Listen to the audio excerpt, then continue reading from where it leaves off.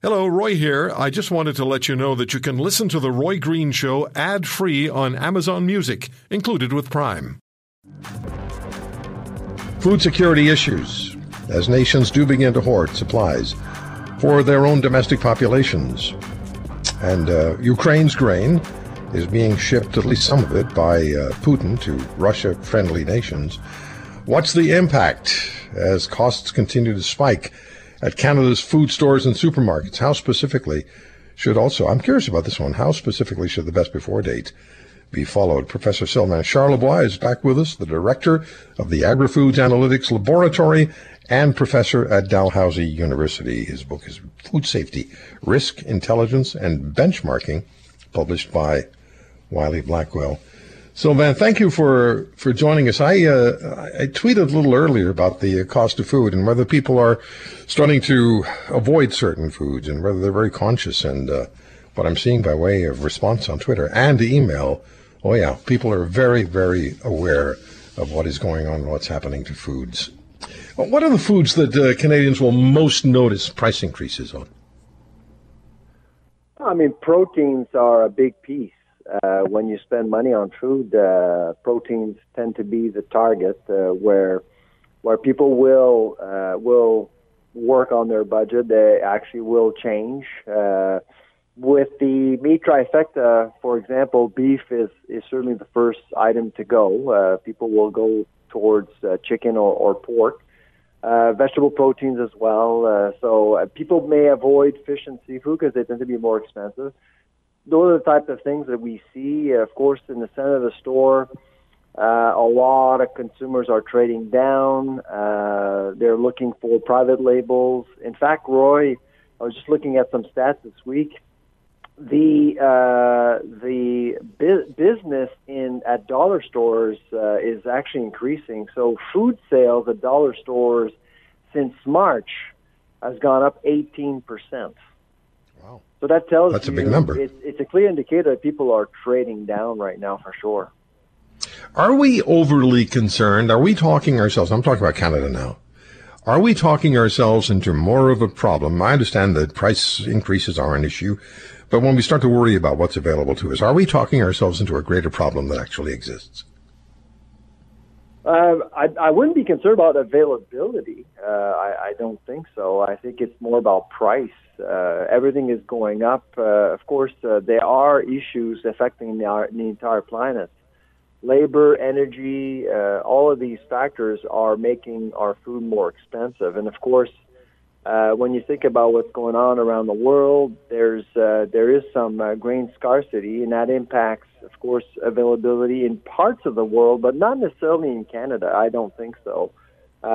You may actually see stop sales. So, for example, you may see a vendor to Loblaw or to Sobeys decide not to sell any more product because they can't agree on pricing. It's just things are so volatile right now. It's hard to predict. Typically, companies will agree on list prices for up to 6 months, maybe a year, but not anymore. It's just at 10%. It's just too volatile. Very difficult to predict. That's what happened between Frito-Lay and Loblaws a few months ago. And I'm certainly seeing empty shelves at the grocery store here in Halifax, but it's not because we're running out of food. It's just there's a lot of tension within the supply chain. Okay. Here are a couple of tweets from Natrice when I asked about whether people are concerned about price and making adjustments. Yep, I bought margarine for the first time in years. I also look at reduced prices cart and choose more carefully.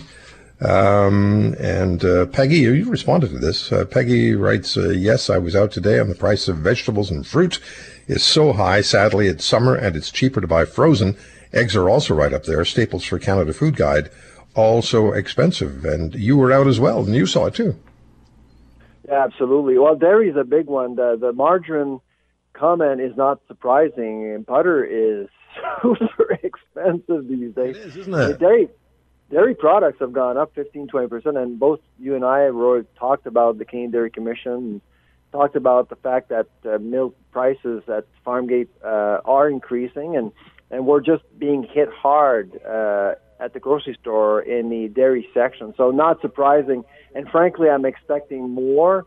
In fact, we're going to be coming out with a study soon looking at milk prices at retail versus milk analogs. So oat milk, almond milk, they're becoming cheaper. So we're expecting more and more consumers to opt for these products instead of regular milk. So lots of trading going on between proteins, types of proteins, and between brands as well.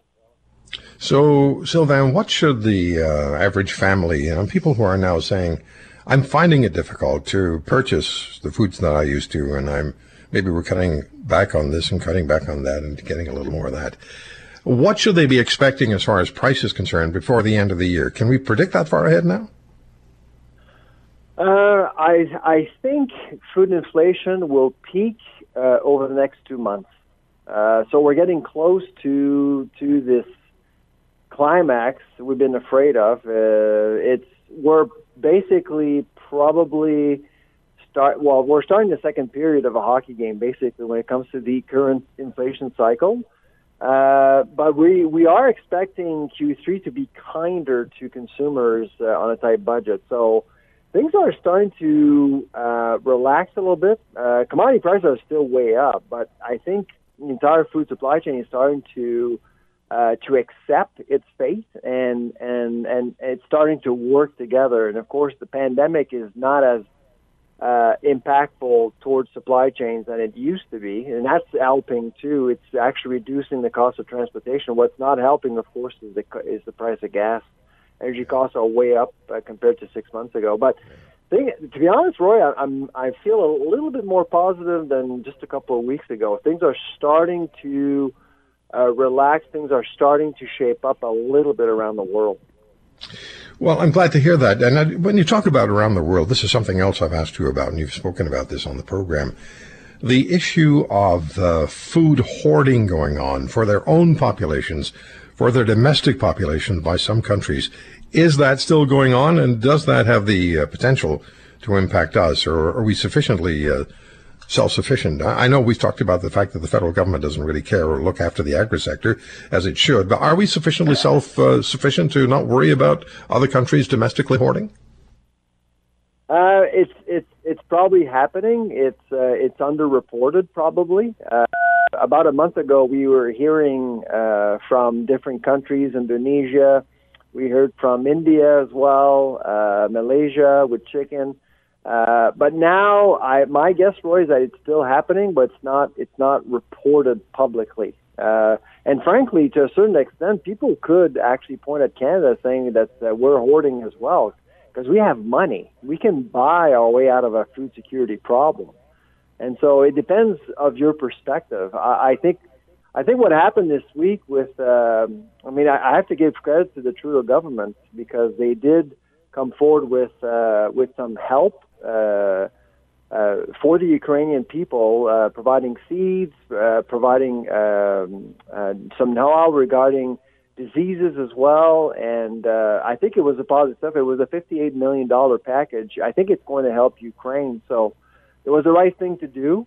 These are things that we're good at as Canadians. And but I do think that at some point we're going to have to get access to reserves, and we also need to start thinking about next year and get rid of those tariffs on fertilizers and make sure that farmers are well equipped for the next harvest. If you want to hear more, subscribe to The Roy Green Show on Apple Podcasts, Google Podcasts, Spotify, Stitcher, or wherever you find your favorites. And if you like what you hear, leave us a review and tell a friend. I'm Roy Green. Have a great weekend.